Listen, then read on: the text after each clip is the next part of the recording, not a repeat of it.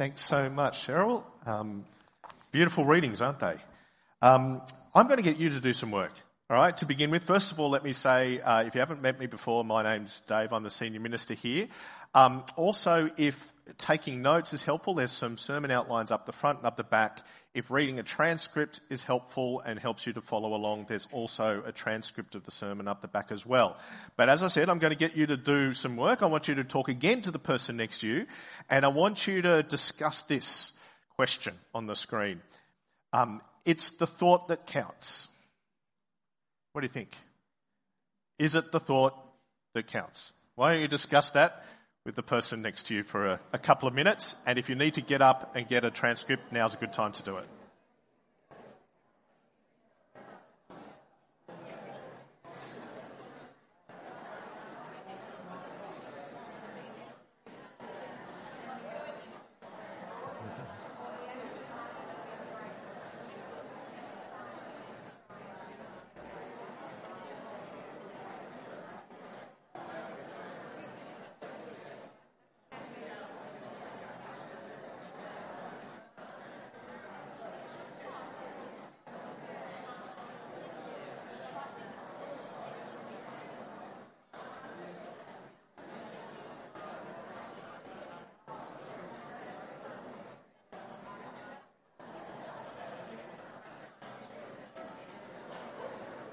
Take 30 seconds or so more, and then we'll come back and talk about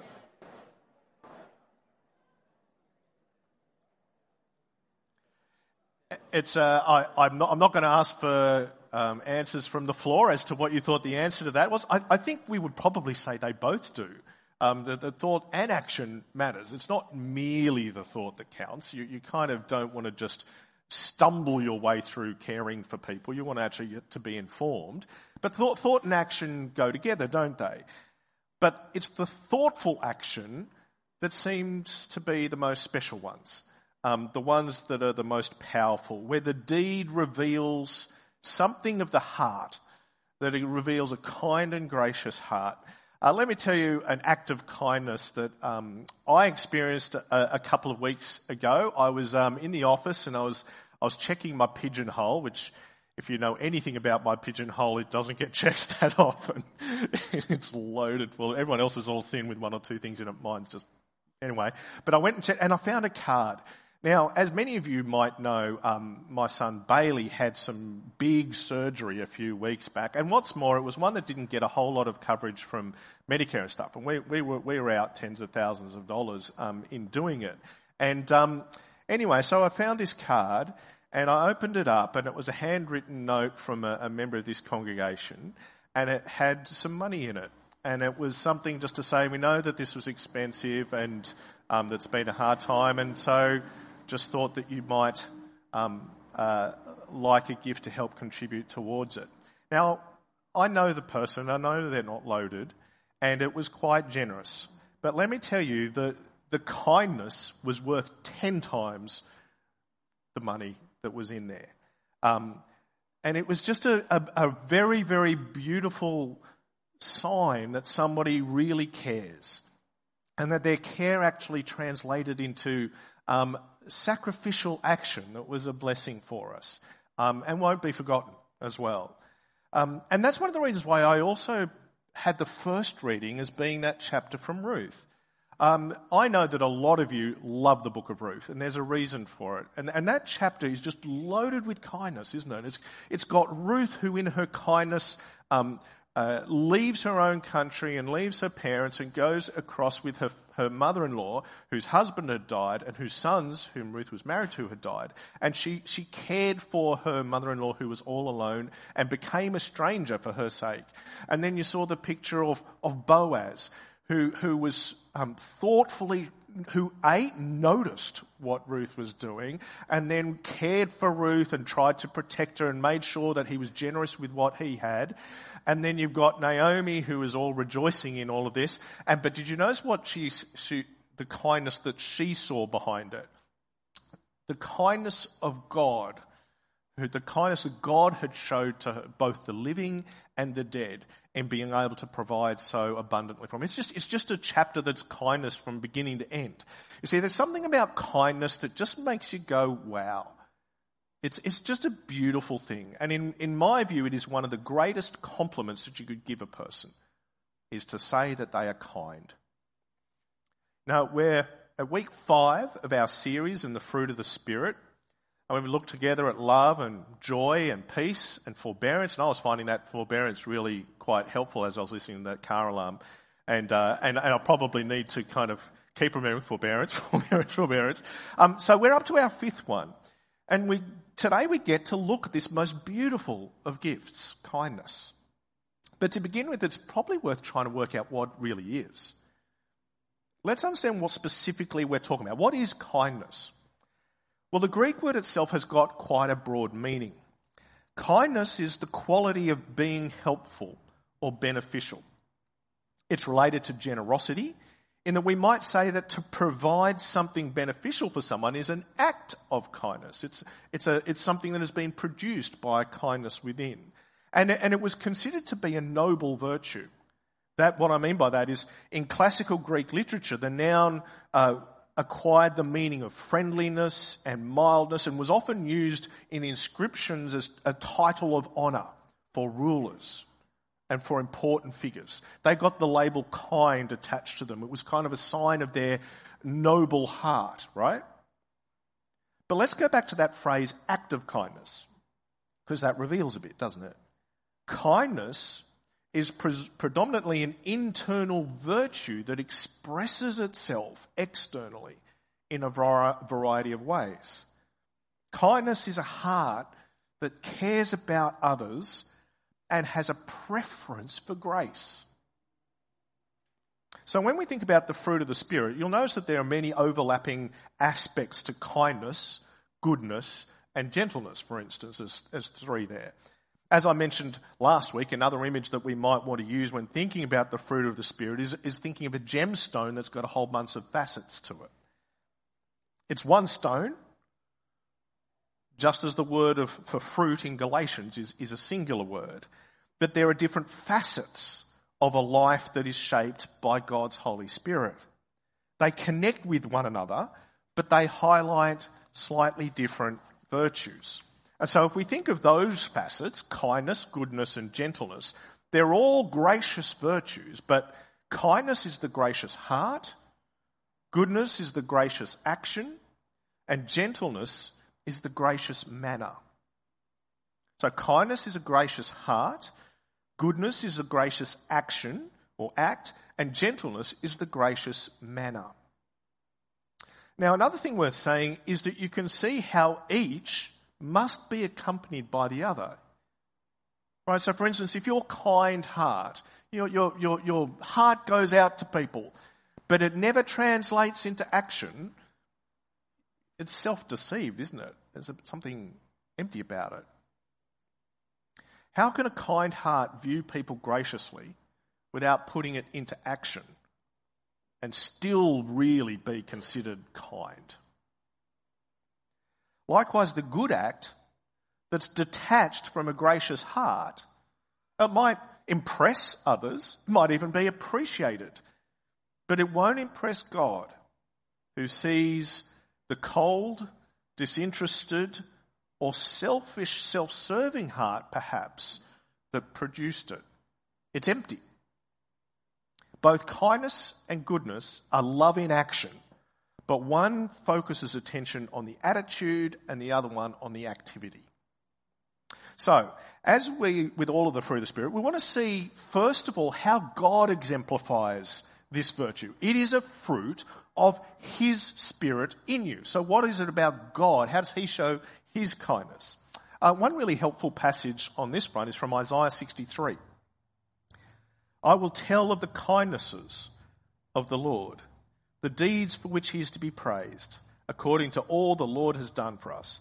Yes, the many good things He has done for Israel, according to His compassion and many kindnesses. He said, surely they are my people, children who will be true to me. And so He became their saviour. In all their distress, He too was distressed, and the angel of His presence saved them. In His love and mercy He redeemed them. He lifted them up and carried them all the days of old. So the good that God has done for his people Israel is this wonderful demonstration of his kind and compassionate, merciful and loving heart. And do you see how those kind of interact with one another, almost interchange with one another as concepts? God's kind heart is stirred by his people's distress, and so he then acts. But here's the thing with God's kindness. It's a virtue that is entirely to God's credit, to his praise. What I mean by that is that it's not necessarily demanded or deserved by the objects of his kindness. His kindness is a glorious trait of him, a praiseworthy aspect of his heart, not something to which the receiver of that kindness is necessarily entitled. It's gracious. Now, this comes out in Jesus' teaching on loving your enemies in Luke chapter 6. Have a look at this. But love your enemies, do good to them, and lend to them without expecting to get anything back. And then your reward will be great, and you will be children of the Most High, because he is kind to the ungrateful and wicked. Be merciful, just as your Father is merciful. You see how kindness and mercy in God are almost equivalent. And of course, there is no demonstration of God's kindness that's more powerful than his kindness shown in Jesus. Look at Ephesians 2 and the collection of heart words that this contains. But because of his great love for us, God, who is rich in mercy, made us alive with Christ, even when we were dead in transgressions. It is by grace you have been saved. And God raised us up with Christ and seated us with him in the heavenly realms in Christ Jesus, in order that in the coming ages he might show the incomparable riches of his grace expressed in his kindness to us in Christ Jesus. For it is by grace you have been saved. See, our salvation in Jesus is the work of a loving, merciful and generous God who has chosen to express kindness towards sinners instead of leaving us forever wallowing in our sin and dead in it. Jesus is the expression of God's kind and gracious heart, the embodiment of it. Again, did you notice this in our New Testament reading from Titus 3? But when the kindness and love of God our Saviour appeared, his kindness appeared, he saved us, not because of righteous things we had done, but because of his mercy. He saved us through the washing of rebirth and renewal by the Holy Spirit, whom he poured out on us generously through Jesus Christ our Saviour, so that having been justified by his grace, we might become heirs having the hope of eternal life. Jesus is the kindness of God made manifest, the proof that his heart is not quick to judge. His heart is not vengeful or ruthless. It's not without pity or mercy, but is inherently generous, inherently compassionate. It goes out to people. But one other thing to note here about God's kindness, notice that there is an abundance in God, right, that expresses itself in his kindness towards us. Right, that there is a wealth of sorts that can afford to be so open and so generous to others. Great love, rich mercy, incomparable riches of his grace, poured out generously. Kindness, in other words, is not some kind of emotional neediness. It's quite the opposite. And that is why the word, as I said, was used so often of benevolent kings or rulers. It's a noble attitude of one who doesn't have to grasp after what is good to get it for themselves so that other people become rivals to them. Instead, it's something that out of their abundance, they can apply their emotional energy to improving the state of others.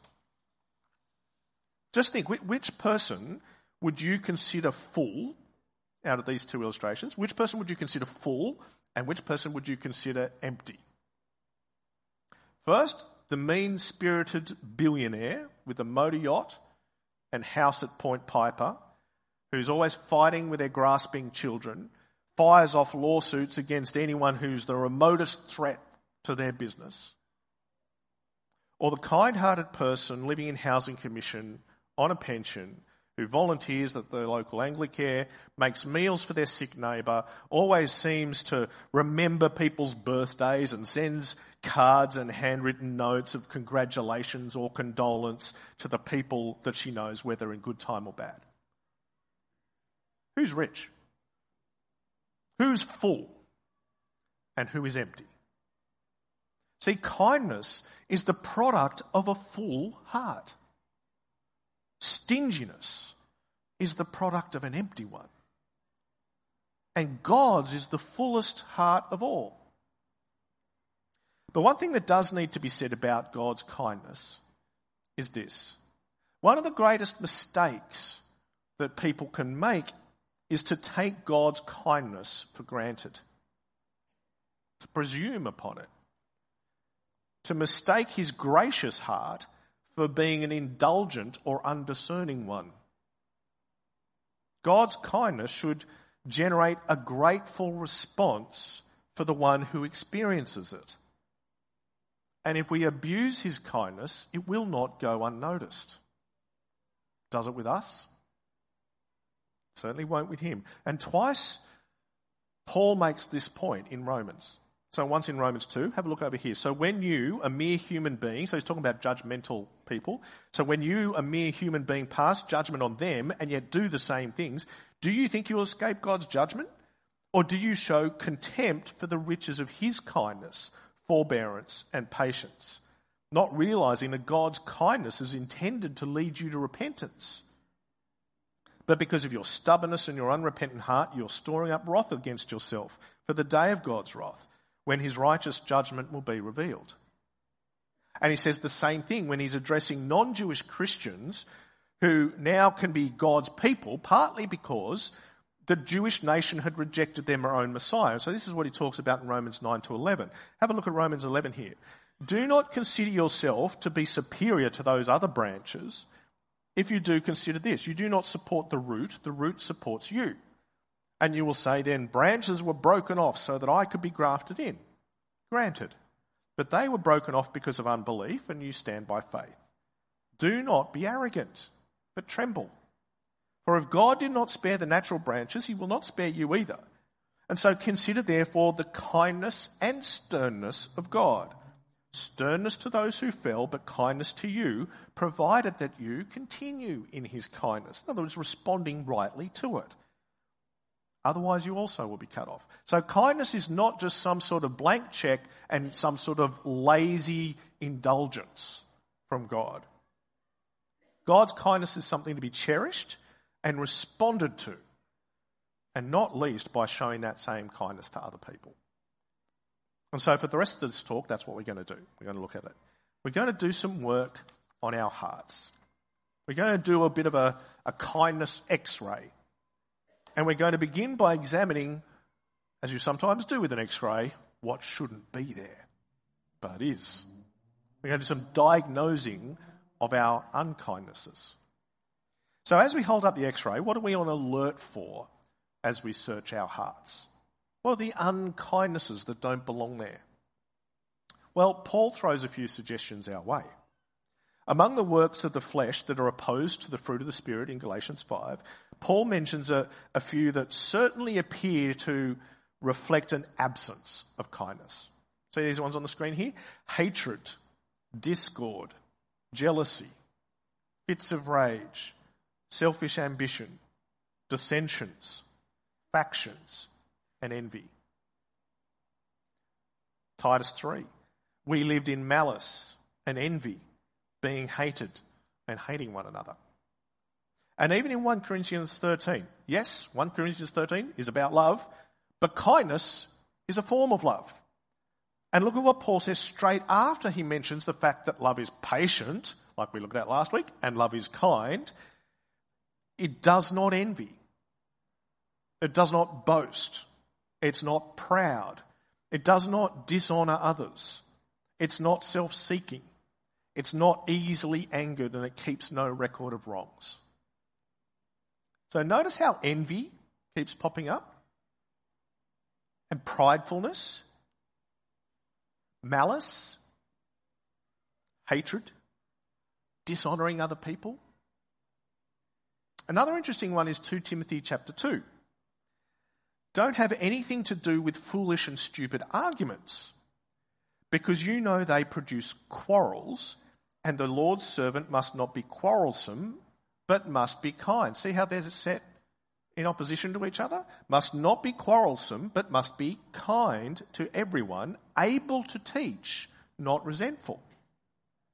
So being quarrelsome is contrasted with being kind, as if they are opposed to one another.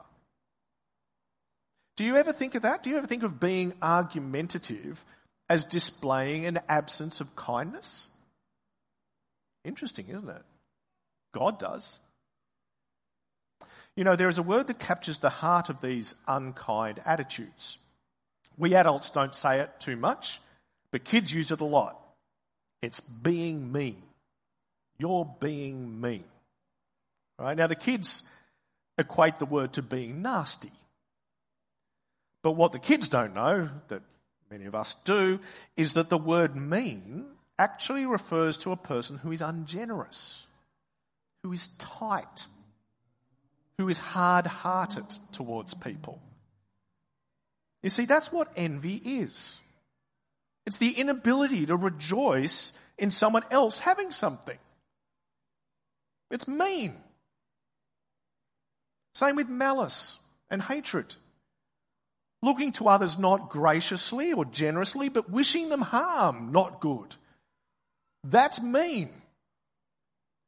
That's the perverse opposite of a generous heart.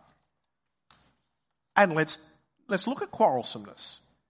Stubbornly insisting on getting your way and not letting things go until you do is also stubbornly insisting that someone else doesn't get theirs. It's a form of resentment. Challenging and correcting people all the time. That's having, knowledge or opinions that are all about you, so that things will always align with what you want and what you think should happen, and not seeking the good of others and not seeking to try and contribute to the whole or to the other person. Quarrelsomeness is about you. And it's mean. It's not generous. And note that the kindness antidote in 2 Timothy, isn't this interesting, is teaching. Right? That's giving knowledge so that others might benefit. How else can our hearts be mean or ungracious? When you're not prepared to give people the benefit of the doubt. How about that? When you lack forbearance and things always have to happen or people always have to change according to your schedule. When you're quick to write people off and you don't give them a chance, as if God can't change things. When we contribute to a culture of scepticism or suspicion, always looking for the false motives, always assuming that people have got a hidden agenda and aren't being real with you. How mean is that? You can't read people's minds. You can't read their hearts. Why would you default to the worst option possible? And of course, as Christians, we need to be on the lookout for all forms of prejudice, don't we? Prejudice is unkindness. Having hearts that are resistant to people just because of who they are and not because of anything that they may have done to us.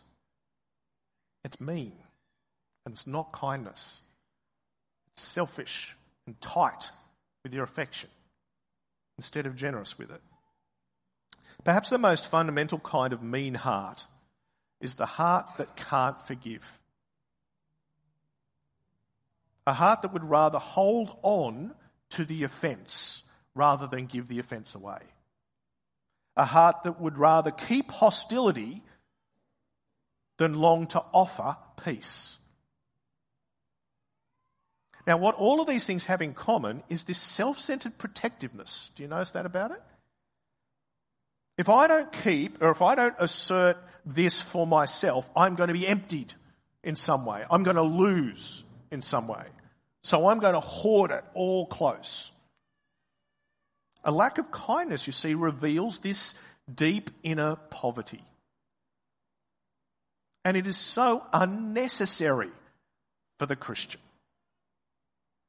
Do we, who have every spiritual blessing in Christ, really have that little that we can't be free in giving what we do have away? But there's also a reasonable question that could be asked here, and that is kindness naive? Right? That's fine, Dave, but isn't it just a little bit, doesn't that seem to be viewing people through rose-coloured glasses and asking for trouble, being kind? Isn't that asking for people to take advantage of you? Now, of course, people can and will try to abuse kindness. And we need to go into our life with our eyes open. Right? And I mean, it was Jesus who said this in Matthew 10, I'm sending you out like sheep among wolves, therefore be as shrewd as snakes and as innocent as doves. And we need to have a realistic understanding of sin and the way it works. So kindness doesn't mean jettisoning all wisdom. God is kind, but would you call God naive? Kindness doesn't play pretend, but kindness chooses to care, love, and heal anyway. In fact, kindness without wisdom and kindness without a commitment to truth is actually dangerous and it's enabling. So kindness is not happy to leave people in a place where they're harming themselves or others, are they? Is it? And kindness does not mean happily watching on as people stride towards judgment or as they treat God's grace cheaply. Kindness is a heart for others, and sometimes that kind heart is going to see the need for discipline because that is what will be most helpful rather than just trying to appease or indulge people. Love and kindness should always be guided by wisdom. There's this great verse in Philippians chapter 1 where it says, Paul says, and this is my prayer that your love may abound more and more in knowledge and depth of insight so that you may be able to discern what is best. See that your love might be accompanied by knowledge and discernment so that it might be good and helpful love, good and helpful kindness. But having said that, got to say this out loud too. Kindness will lead you open to be hurt. If you are a kind person, you'll get hurt. It comes with the territory. Because sometimes your kindness will not be reciprocated. And sometimes it won't be recognised, despite all of your heart going out to a person. Sometimes it might not be appreciated. And sometimes, yes, you will be taken advantage of by someone who's trying to work you. And that hurts. So just imagine how God feels. And yet he's still kind, and he doesn't stop being kind, because that's who he is. And that's to his glory. And it'll be to our glory if we do the same. So, let's now turn to the positive. How do you foster a kind heart? Well, it may help to think of kindness in terms of pursuing joyful readiness. Right? Pursuing joyful readiness. The Spirit stirs in us a readiness to do what is beneficial or helpful for other people. Having a heart that for people that is looking to show mercy or compassion. Give me an excuse to be compassionate. Give me an excuse to be merciful.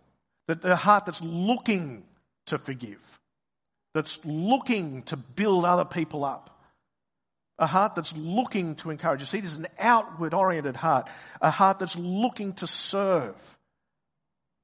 That's looking to give. That's looking to be like Jesus for the sake of others and also to point other people to him. May I do this so that others will see Jesus. That's what a kind heart does. That's looking to share the wonderful fullness that we have in Jesus. And so here are some key things that may help us grow in kindness to finish off with. First, always pray. Starting to sound like a familiar application? All right, we're going to keep coming back to prayer in every single one of these talks, and woe on us if we don't. Right? Reflect on the ways perhaps, and what do you pray? Well, reflect on the ways that you have failed to be kind. That's actually an important thing to do. And confess them to God, and then ask for God's forgiveness and transformation. It's an important thing to do. You want to be kind, you've got to work on the unkindness bits and get God to help you with it. Pray that your heart for others will grow, especially for those whom it's hard to think kindly of. That's when it's especially needed, isn't it? Pray that your kindness will be guided by God's wisdom, that it will be discerning, because that's the best kind. And lastly, pray that your kindness will not be idle, but that your kindness will lead to action, and that God might guide you in what that action should be. Second thing, first pray, second, remember your fullness.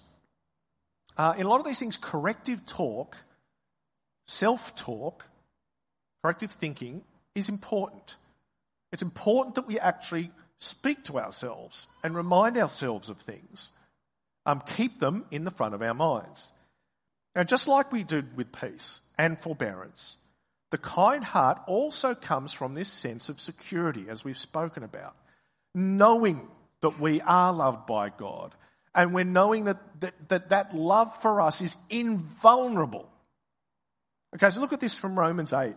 For those God foreknew, he also predestined to be conformed to the image of his Son, that he might be the firstborn among many brothers and sisters. And those he predestined, he also called, and those he called, he also justified, and those he justified, he also glorified. So what then shall we say in response to these things? If God is for us, who can be against us? He who did not spare his own Son, but gave him up for us all, how will he not also, along with him, graciously give us all things? That's pretty full, isn't it? Graciously give us all things. You're a Christian, you're full. You're full. And reflecting on God's love is going to, for you, and the inseparable nature of it from you, feeds your desire to share it. Remembering those things will help you to share it when you need to. Remembering our security in Christ helps us free us from what we were talking about earlier, that worldly drive to secure everything for ourselves, and that always sees others as perpetual threats. You've got it all. There is no threat. Be kind. You don't lose anything. Third, put yourself in others' shoes. Now, this is especially helpful when being kind to those who are simultaneously you're bearing with, right? Ask yourself, for instance, things like, well, would you switch places with them? Would you rather be them? Put yourself in others' shoes. Remember how you felt perhaps in similar circumstances. Imagine what it would be like to be them.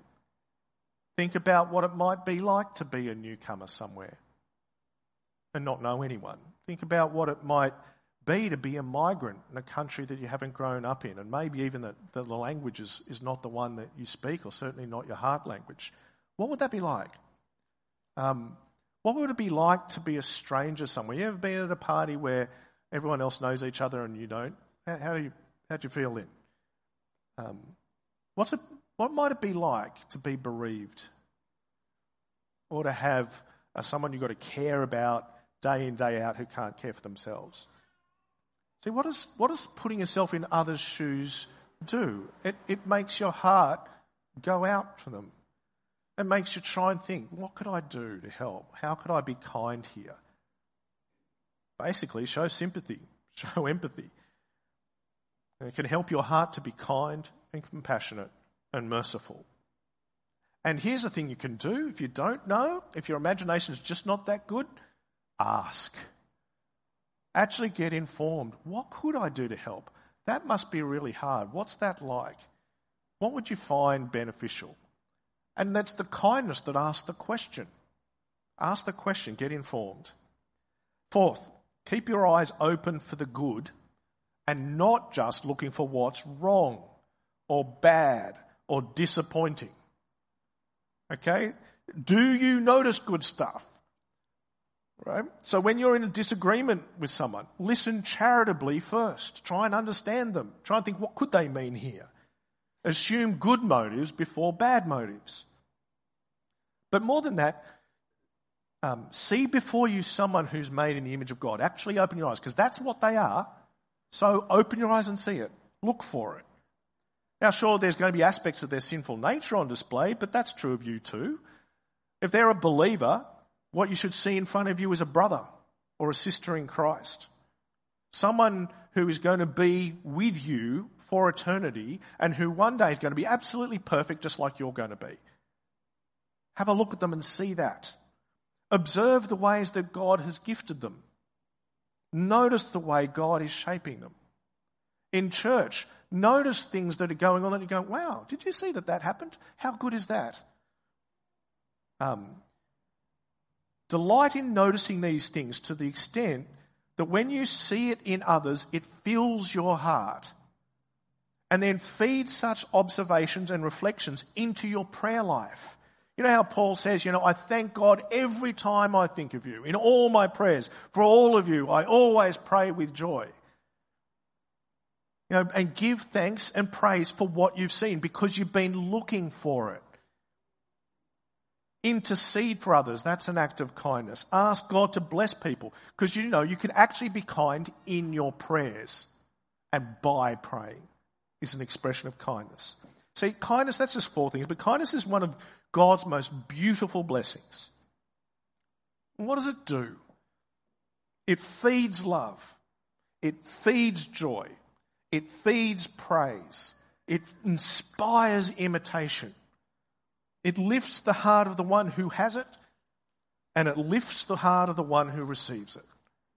And it powerfully points to our Saviour Jesus, and in the end, that's what we want to do. So why don't I pray for us? Heavenly Father, thank you for your abundant kindness to us, embodied in our Lord Jesus Christ. Help us to rejoice thinking of how full we are because of what you've done, how you have filled us. And then give us a heart that is kind and open, that looks for what is good, that seeks out ways to bring blessing to others. We pray that might bring them joy, but we pray especially that it might point them to Jesus. And we pray that in his name. Amen. Could everybody please stand?